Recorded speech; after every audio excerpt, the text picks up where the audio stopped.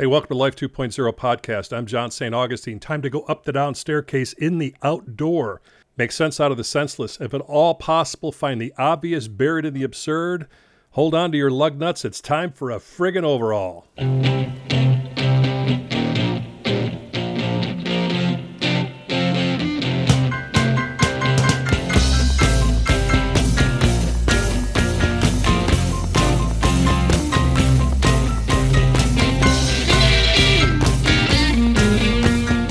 Glad to have you joining me from anywhere and everywhere around planet Earth. The magic of technology never ceases to amaze me. I was thinking about it the other day when I couldn't find the television remote. Thinking back to probably 1966, 67, somewhere in there. And we had this television, didn't have a remote. I was the remote. My dad would sit there having his TV dinner after work at the bank. And I recall something about Star Trek maybe being on 6:30 p.m. at Tuesday nights. Might be wrong, but it was close to that. And eventually I'd be standing next to the TV to turn it up, turn it down, switch the channels, do this, do that. But if Star Trek came on, don't touch the television. Technology's changed a little bit. I could sit there and never get up for like a week and just click stuff and go through 9 million channels. Doesn't mean anything's good there. It just means there's 9 million channels to choose from. So thank you for taking the time to choose to listen to this, because today is really going to be something else. So I've been doing radio 25 plus years, and I can remember a lot of the people who've come across my nose on the air, and even more rare is it that somebody I spend time with as a guest becomes a friend and somebody I follow their work after the show, because you get thousands of people. Sometimes it's just not possible. But Joe McQuillen is one of these guys that has stayed on my radar for many different reasons. Our mutual friend Jennifer Weigel introduced us a few years ago, and this is a guy, this is my kind of guy. That's why we stay in touch. He's the youngest of 10 kids, born into an Irish Catholic family, at heart a blue-collar kid from Buffalo, New York. He's been 36 years sober. He's a member of AA, and all of that played into his ability to go through one of the most difficult, if not the most difficult challenge a parent has ever had to undertake. He's going to explain all that, and the reason I asked Joe to come on at this particular time and on this particular day, just as we're going into the holiday season in a big way, is how do you deal with loss, especially the loss of a child. My buddy Joe joins us on the Life 2.0 podcast. Hey, Joseph. John, thanks for the kind introduction. I sure do appreciate it. I read it off your website, brother. Yeah, well, I'm not saying I didn't write it. I'm just saying I appreciate it. And now you know why we get along so well. So listen, a few years ago, you had this book come out called My Search for Christopher on the Other Side. Jennifer Weigel, our mutual friend, said, you got to talk to this guy. And so you came to my humble studio here at my house, and we were sitting here not 10 feet away from me. We had quite a conversation, and it stuck with me. And the things that really got me, number one is, as I said, you could have been a guy I grew up with, you know, and that connection makes it even more real to me. And number two, you might be the most reluctant prophet and messenger I've ever met because of what you've gone through in your wife, Sally, and losing your son, Chris. And then not just that part, but then being open to the evolution of that life and how it is without him, but also with him, and writing that first book. Right.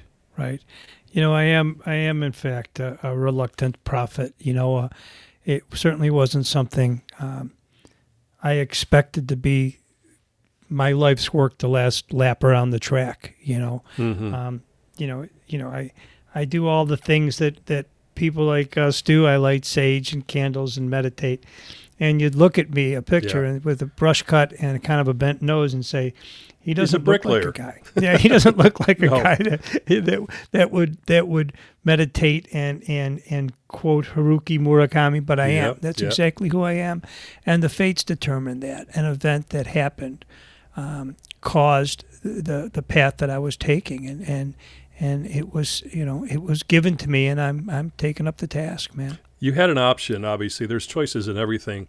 After Chris's death, and you're going through this unbelievable period of mourning and sorrow, when was it that the knock first started for you? Like, you know what? I got to make something out of this, otherwise we both die here. You know, that's a really great way to describe it.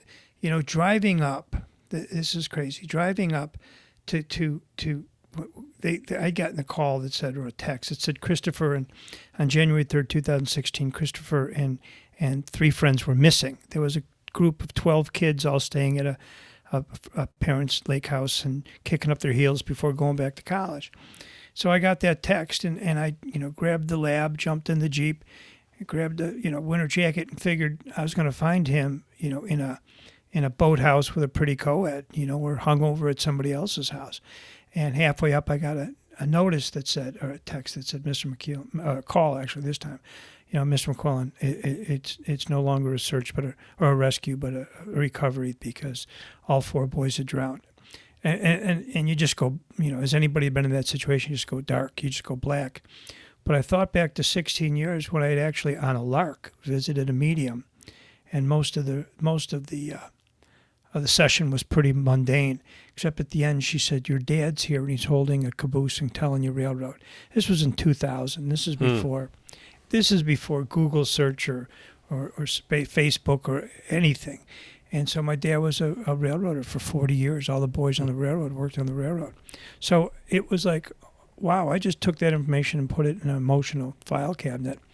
And only then did I realize that information was given to me so that on January 3rd, 2016, I could look at it and say, if my dad is somewhere, if Iron Joe is somewhere, and Chris transitioned, he's with him. And immediately started the search that said, I'm going to check out this whole metaphysical scene. And by the way, John, if it's metaphysical BS, let's cross it off the list. Mm-hmm. But if it's not, let's take this as far as we could go. And that's what started it.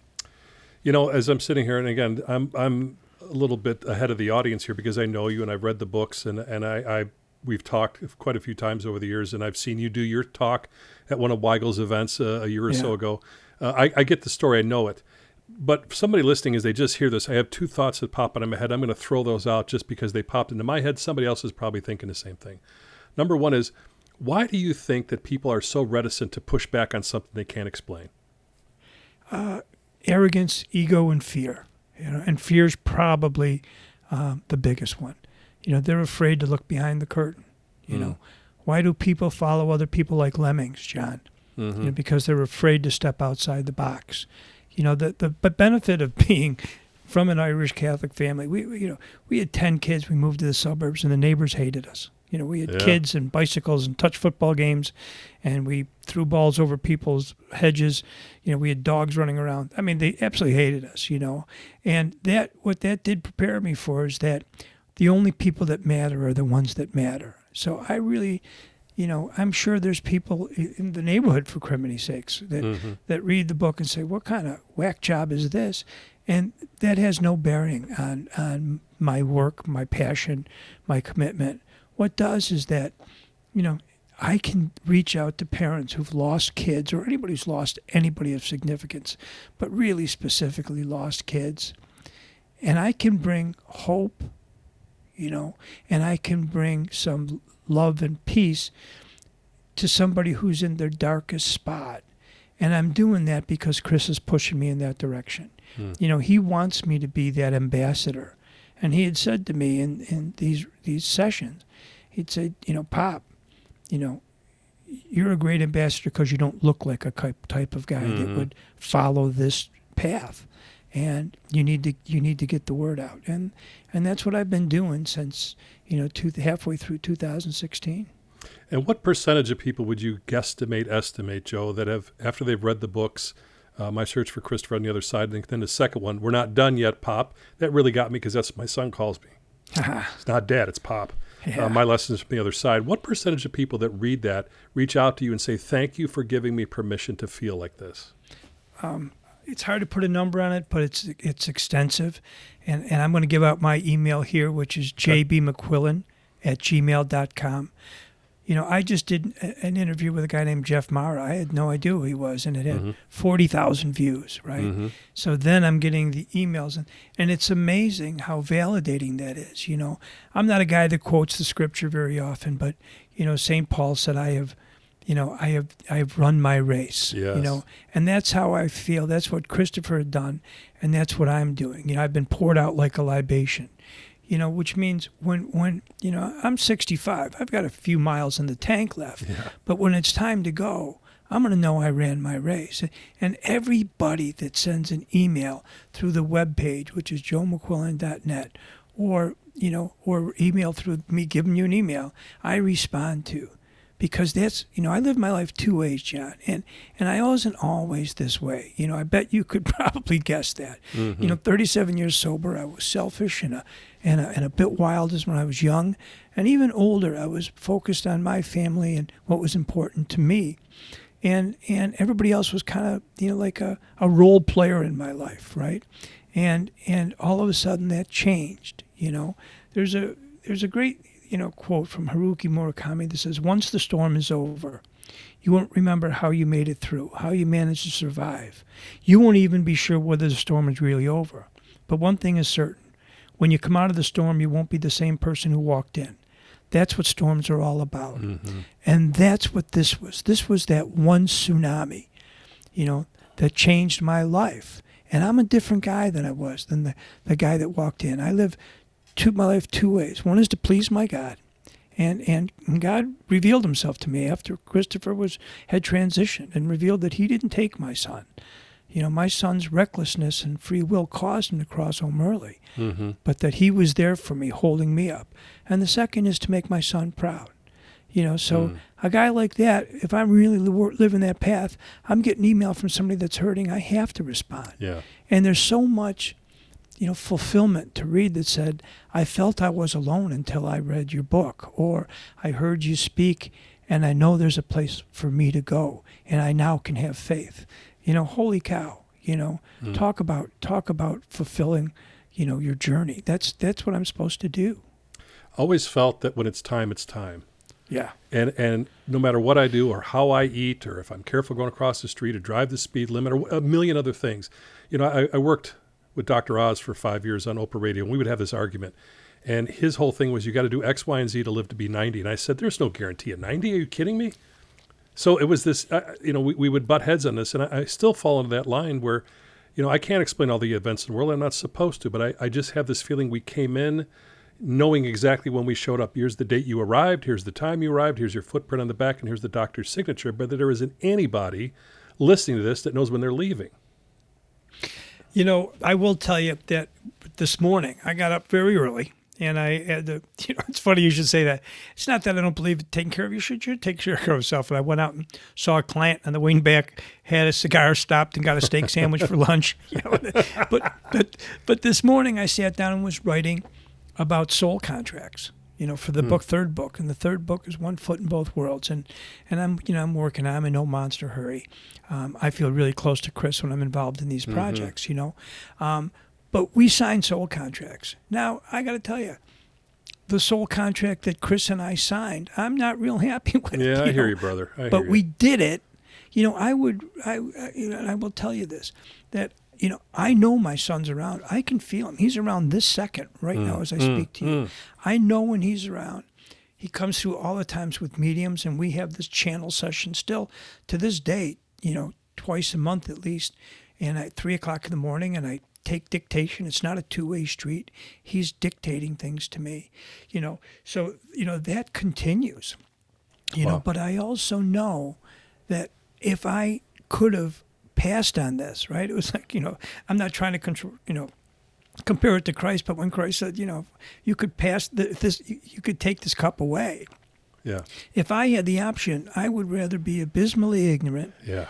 Pick up extra cheese and pepperoni pizza, and Chris and I watch New England get beat tonight on Monday Night Football. That's That's right. That's what I want. Right. To me, that's what, But Christopher had a soul contract, and I was part of it, and this is where it led us. So I'm fulfilling my part of this. If I had a vote, it would be no, but I didn't. So Yeah. I guess I signed it long before I ever came into this side. I'm reminded of a chapter in my third book, Phenomenon, that talks about Chelsea's window. And I know you read that. And I heard love that. your book. And thanks. And had I, again, I'm much the same. I grew up in the city of Chicago. I'm a knuckle dragger at heart. My favorite time is still just to be in the gym and see how much weight I could push at 64. Yeah. All the things I shouldn't be doing. Same drill. That's why I appreciate so much where you come from, because it's not theory, it's real life. Right. And I had been up at this sauna that I've been going to for years after these two children, 16 and 17, were killed in a car accident, Chelsea Hewitt and Tim Watchko, back in 2002. And the long and short of it is we go into these saunas to heal and sit with the men who lost their children. And that got to be bigger and bigger. And over years, we didn't miss for like 10, 12 years. And one day I was in there. And again, some of this stuff has happened to me, and I don't even believe it. Thank God there's witnesses because other people see it. And I was in this sauna with my friends, and my buddy Doug, who lost Chelsea in that auto accident, was just, his back was glowing red, like a beetle of some kind. I thought, doesn't anybody effing see this but me? And so this went around for a little while, and I clearly heard my mind, go look in the window. And so I excused myself. My 3 brothers are still doing the sauna, and Doug's kind of talking about stuff and getting ramped up. And the other 2 guys, one's a Native American, one's a Lutheran pastor, and they're coming from their perspectives to help him best they can, and it's not doing anything, and he's just getting bent on why she died, and other people can feel things in dreams, and it was this whole thing going on. So I excused myself, and I think I'm supposed to go look at their house where Chelsea's bedroom window is, and I walk out into the foyer where we change clothes, and on the inside of the door, the close and open door, the main door of the sauna, on the inside of the door, it says ILUVDAD. And I about shit myself. Yeah. And I said, this can't be real. So I went in and got the boys out, and Doug walked out, saw this, and dropped to his knees. Yeah. And so that type of experience for me, I so relate to what you're doing up early in the morning listening to Chris give dictation. The line between here and there is now. Yeah. Yeah. And it's onion skin thin. Yes. Right. Yes, it's right there. And the thing is, John, you and I are like harbingers out there trying to get people to open up because, I say it all the time, I'm a regular guy on this amazing journey, right? I'm not in flowing robes and but I'm on this journey that's been put in front of me. But before I started this journey, I was given this amazing evidence to kind of kickstart it, right? To get me started. And then if you really reflect, and I tell people if you're going through this, keep a journal, write down, if you meet with a medium, tape it, put it on your iPhone, because you want to be able to go back and reflect on it. And the things you will hear are going to amaze you. Mm-hmm. Because the other side is right here. It's, you've just got to do your part too. I remember that one we did it, that Jen and I did it at Wilmette Theater. A woman was saying, well, my sister's been gone 3 years and I don't hear anything from her. And, and a typical reaction for me was, well, what are you doing on your part? Right, right. What are you doing to enhance that signal, the cell phone signal? What are you doing? Are you meditating? Are you aligning your chakras? Are you trying to delve into the spiritual world? What are you doing? And the answer was nothing. She was doing nothing, and guess what her result was? Nothing. Yeah. Right. Well, it's like listening to the radio. You're going to get the station you tune into, and if you're just going back and forth and you're busy, this is not something, in my experience, that you feel with your mind or hear with your mind. It's a heart thing. It comes through the center of us. And when it comes through the center of us and everything's out of the way, for me, that's why it's usually early in the morning. Like you, there's nothing going on. I clear as a bell. I had a good night's sleep. That's usually when I can hear the most or the clearest. But there's been other times where again, very reluctant in all this. I was even reluctant somewhat to write the book. But things have happened that I can't explain, nor do I want to. Right. And I'm not supposed to. I'm just supposed to deliver the mail, and that's what you do. So one of the reasons I asked you to come on this show, you know what? I got an idea. We're about halfway through. Okay. I was going to save this to the end. Let me drop the needle on a little musical interlude, and I'm going to come back on the other side with you and talk about some of the questions I have, okay? Good, because I like your music. All right.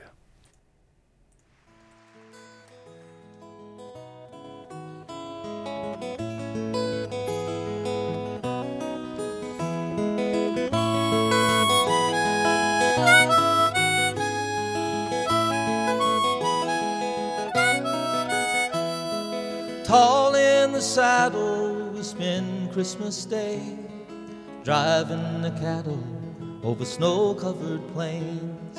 All of the good gifts given today, ours is the sky and the wide open range.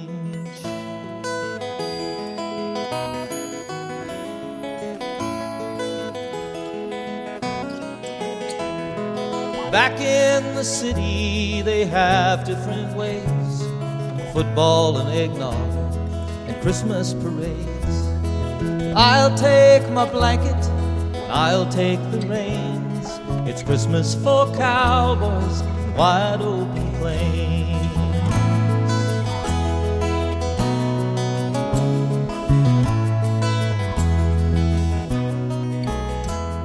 A campfire for warmth as we stop for the night. Stars overhead for Christmas tree lights. The wind sings a hymn as we bow down to pray. It's Christmas for cowboys and wide open plains.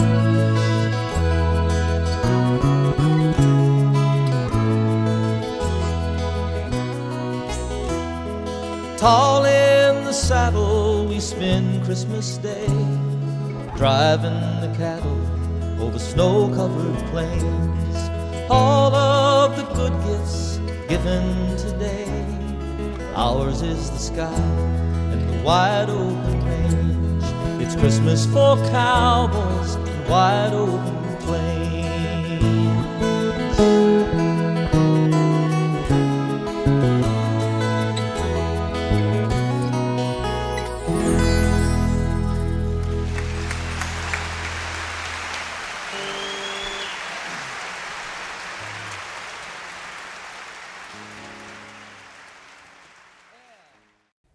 Joe McQuillen is joining me on the Life 2.0 podcast. That song has meaning to you, doesn't it? Holy cow. Let me stop crying. Yeah, that was that was Christopher's favorite Christmas song. And actually, and we both love John Denver, your guy. And Christopher actually worked on a ranch in Arizona, and he was a cowboy for a while. And it's funny, I was writing about that this morning, that he was one of the freest people I've ever met. And I was never that free. I was always kind of, prisoner to either being successful or as much as I'm far from a people pleaser, rolling with the conventions that help you get by, And he just he didn't suffer from that, Wow. Ergo, he had 2,000 people at his wake at, 21 years old, right? I'd have to give out $5 tokens to get that many people at my wake. I don't think so. But John, that was just such a wonderful. Thank you for that. That's Well, you're so welcome. thoughtful And it's sweet. stuck in my head years ago. It pops up every now and again. And literally before we got ready to do this show, I'm like, oh yeah, I gotta go do that. I post that on Facebook right around Christmas time. I'll do it next week, and just kind of a reminder.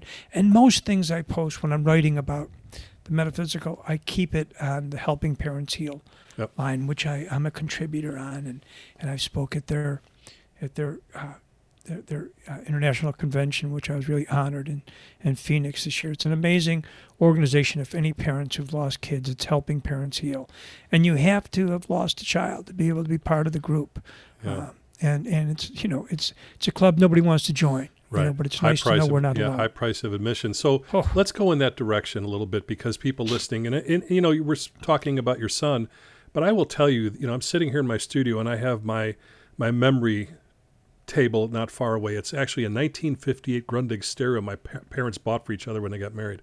And on top of that, I have all kind of the pictures of all my relatives who are no longer with me and will not spend Christmas with me again. And I think loss takes a lot of different forms. For sure, the loss on the level of losing a son or a daughter is visceral and debilitating. And I watch people on Facebook, I don't know how they do it, use Facebook almost as a therapy sounding board that have lost kids and they just want someone to hear them.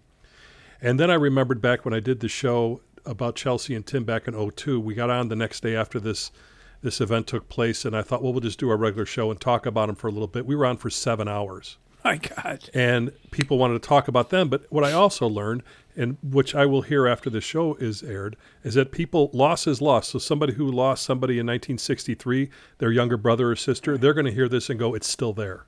Right. What do you say to folks like that? It's funny. I literally just posted something. Sunday or Saturday, I was picking up my wife's ice grande Americano at Starbucks, which, don't get me started. But after I already had my 8 o'clock, 2 cups of my 8 o'clock coffee on the way. Hot and black like your socks. Yeah.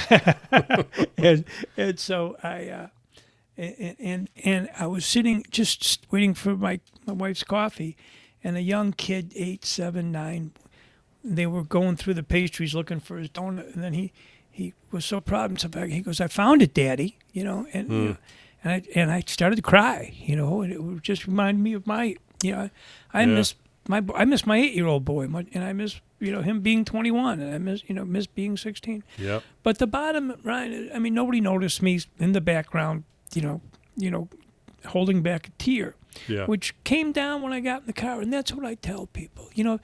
Anybody who said time heals all wounds hasn't lost a child, right? It's not going away. Now, most of the time, I like listening to your song, just knock the wind out of me. It was like a gut punch, right? But after this interview, I'm going to jump in my car and go down. I have a meeting in the office, so it doesn't stop me from being this good dad, good employee, good friend. But I allow myself to take those moments. I allow the tsunami to take me out and then dump me back on the sand. A little beat up, maybe a little wiser, right? But certainly more compassionate. So, I will tell people that it doesn't go away. We just acquire more tools to allow us to handle it, right? But the bottom line is we'll never be whole until we cross over and we see our kids again on the other side.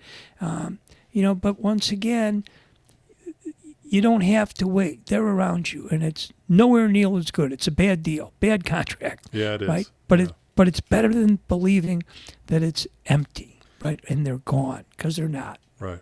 I mentioned my friend Doug a little bit ago. I will see him this week later, and we'll be in the Naked Men's Club. It'll be about 190 degrees, and I'm not used to it like I used to be back in the day, but we'll go in there and I will sit and sweat and we'll talk. And this is a guy who, when and Dennis, who was Tim's dad, they both said this to me, which my brain hears it. I hear it in my head, but I can't qualify it. They said, we wouldn't be the men we are today if our kids had still been around.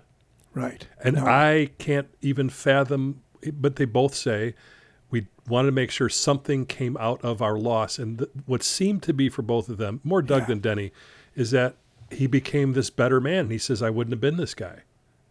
I'm a substantially better guy. I care more about what your friends are going through than I ever would have. I would have said, gee, that's too bad, and felt sad for them. Yeah. And then gone about my life, doing my whatever it is to fulfill me. So I'm thinking, John, before you go, let me overnight you a few books to give them and my number or whatever. Okay. And so that's where mine takes me now. It sure wasn't there before, And I'm grateful that I'm a different guy. I think the truth of the matter is, when I cross over, and Chris has told me what it's going to be like. He said to me, and you'll like this part. He said to me, Pop, your side is like football camp. He said, it's physical, it's grueling, it's hot, it's August, you're sweating. He said, you're getting beat up, you're tired, everything hurts. But you're with your friends, you're eating, you're laughing, and you're competing. He said, and it's good. He said, my side is a beach bungalow in Maui. Mine's better. Mine's better. So that's where we're going, right? Whether your heaven's a beach bungalow in Maui or a cabin up in Minnesota, that's where we go when we cross. He said, Dad, it'll be like walking through the woods and taking a step over a stream. He said, I can't bring you over, but I'm there the minute you step over, and we'll be together. So I have very little, how about no fear of death? I'll tell you something we haven't talked about, John, is when my precious older sister, Marcia, who's in heaven since 2019, and she was Christopher's godmother, and somebody that understood him as well as I did and loved him as well as very much.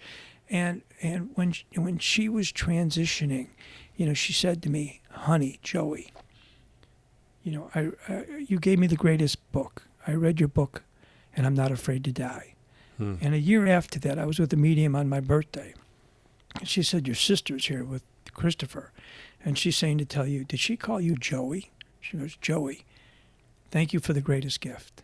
You know, like your friend's window, right? Yeah. Window etchings. Yeah. You know, you can't explain that stuff. Yeah. Yeah. Last 2 minutes we have together, my friend. You know, I know you thought this was a one and done deal, but it turned obviously not. Now you're working on a third one. Right. So do you see this as just this progression? Obviously, like me, you're not qualified to do what you're doing, Joe. That's the bottom line. But we won't tell anybody. Yeah, but, let's keep that under a hat. Yeah, right. And but as this keeps evolving, do you see this as something, you know, because you think you're done with one, there's two, now we're going on three. What does all that mean to you? You know what it means? That I've been given a task, which is to, as I evolve, write about the path, right? The second book is different from the third, and the third book is different than the first and second, all based on the exact same event and what's happened because of that. But our relationship has evolved, Christopher and I, since he's been on the other side. And that's exactly happened. I mean, the title of the second book, finishing the first book, I was feeling melancholy, like, which is a great Irish term, right? Yeah. I was feeling melancholy, like, when I'm done with this project, are we not going to have this closeness that I've been experiencing for a year and a half? And he came to me and he said, you know, we're not done yet, Pop. You know, you'll be writing until you cross. So it was relieving. It was like somebody took a weight off my shoulder that this partnership isn't going to end. I've got work to do, and it's sanctioned by Chris and the Great Spirit. So I'm higher all in, authority. you know? It's a higher authority. Higher power, So, God, Yahweh, the Holy Spirit, whatever you want to call him. He's he's the source. And if he's on board and Chris is on board, sign me up. I got you. Even if I'm riding the bench, bro. Which you have, and so have I. Oh, I have at least half of my life. Yeah. So I was going to ask, like, what's the big takeaway aha for you? But let me just ask this differently. This is your microphone now for the next minute or two, brother. What do you say to people that have experienced the loss that you have or other loss in their life going into the holidays? Take it away, Joe. Okay. So first of all, anybody who's experienced that kind of loss that I have and others that John has talked about, you know, my heart just breaks for you. It goes out. It goes out to you, really. And the holidays are such difficult times. I mean, let's face it. We're thinking of memories of, I posted this one thing I wrote and had a picture of my son standing in front of a fireplace, pointing at the footprint of Santa that I put on in the soot. You know, those continuously, take you out at the knees. And you just got to let it and start viewing it with love. But accept the frailties that we are, that our hearts get broken. You know, and they'll never be unbroken until we cross. So I'm just telling you, they're not gone. Do a little work. Do some research. Reach out to a medium. Go online. Books. James Van Praagh.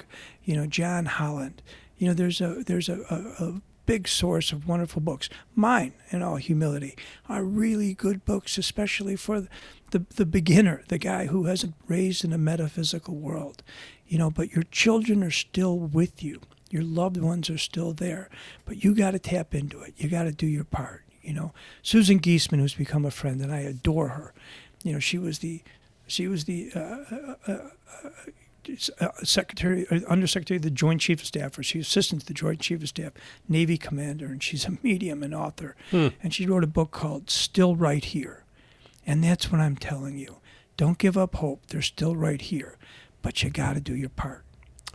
Nice job, my friend. And I will tell you, as you're saying all this, my friend Conrad Reeder, who lost her husband, I realized that the amount of grief I have is in direct proportion to the amount of love I have. And that is something to be celebrated, even though it's very, very painful. Yeah. And you know what people say, you know, do you let go of the grief? And I say, I let go of aspects of the grief, but I never want to let go of the grief because it's directly proportional to the love, and I want that connection. There you go. Joe, one more time before I cut you loose, let people know where to find you and how to get your books.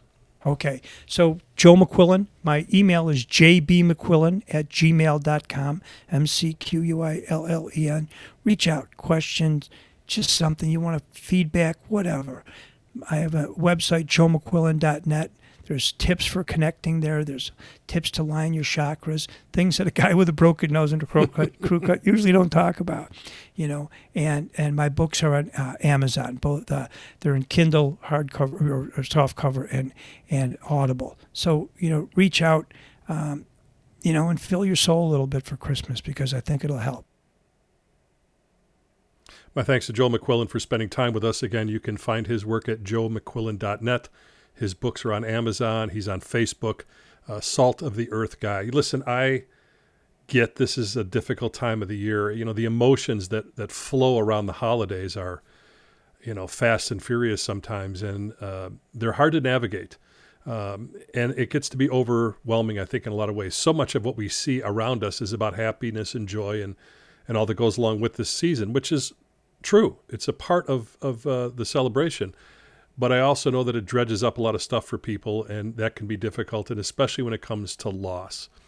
And so I really admire Joe for taking the difficulty and challenge that his family has endured with his son's death and doing something with it, creating, something very, very valuable out of Chris passing, which is these books that are fantastic. And again, I wish you could know him like I know him, and maybe you got a sense of that. This is a guy who literally, if you saw him, on a street corner, you'd think, well, he's like a bricklayer or something. But he's a hard-nosed Buffalo guy. I should ask about the Buffalo Bills and what he thinks their Super Bowl chances are.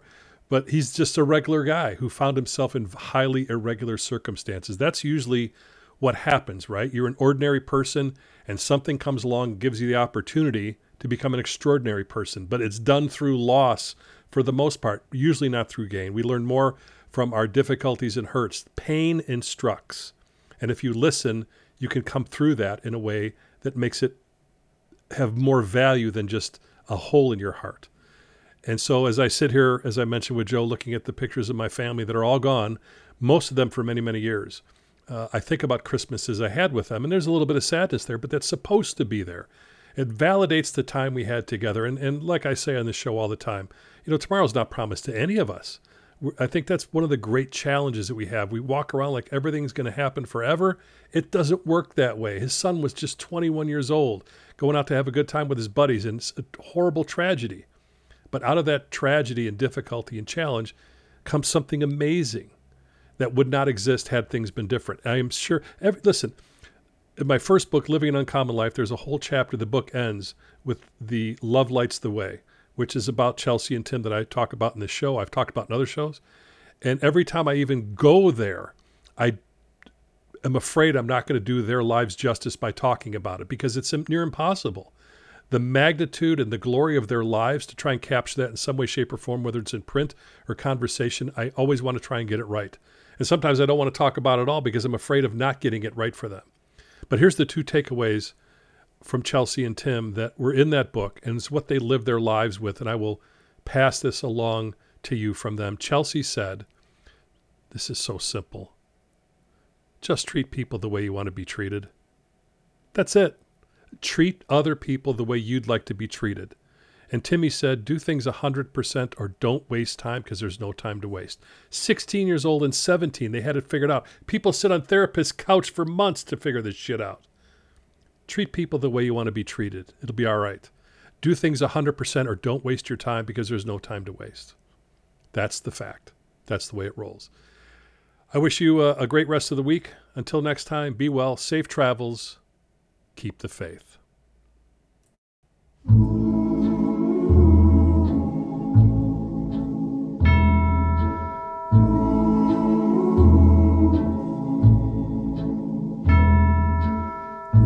I'll be home for Christmas.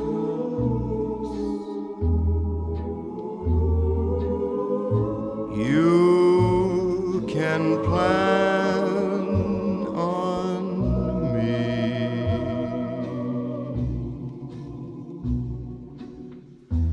Please have snow and mistletoe and presents on the tree.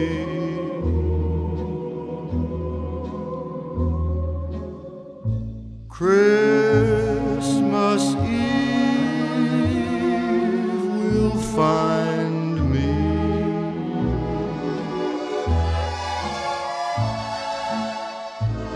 where the love light gleams. I'll be home for Christmas,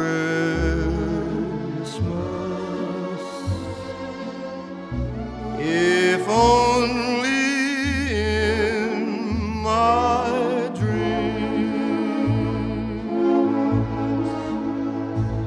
Won't you please have snow and mistletoe and presents under the tree for me. Christmas Eve will find me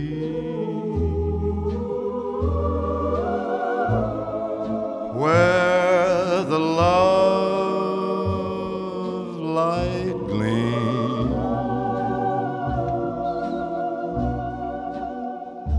I'll be home for Christmas,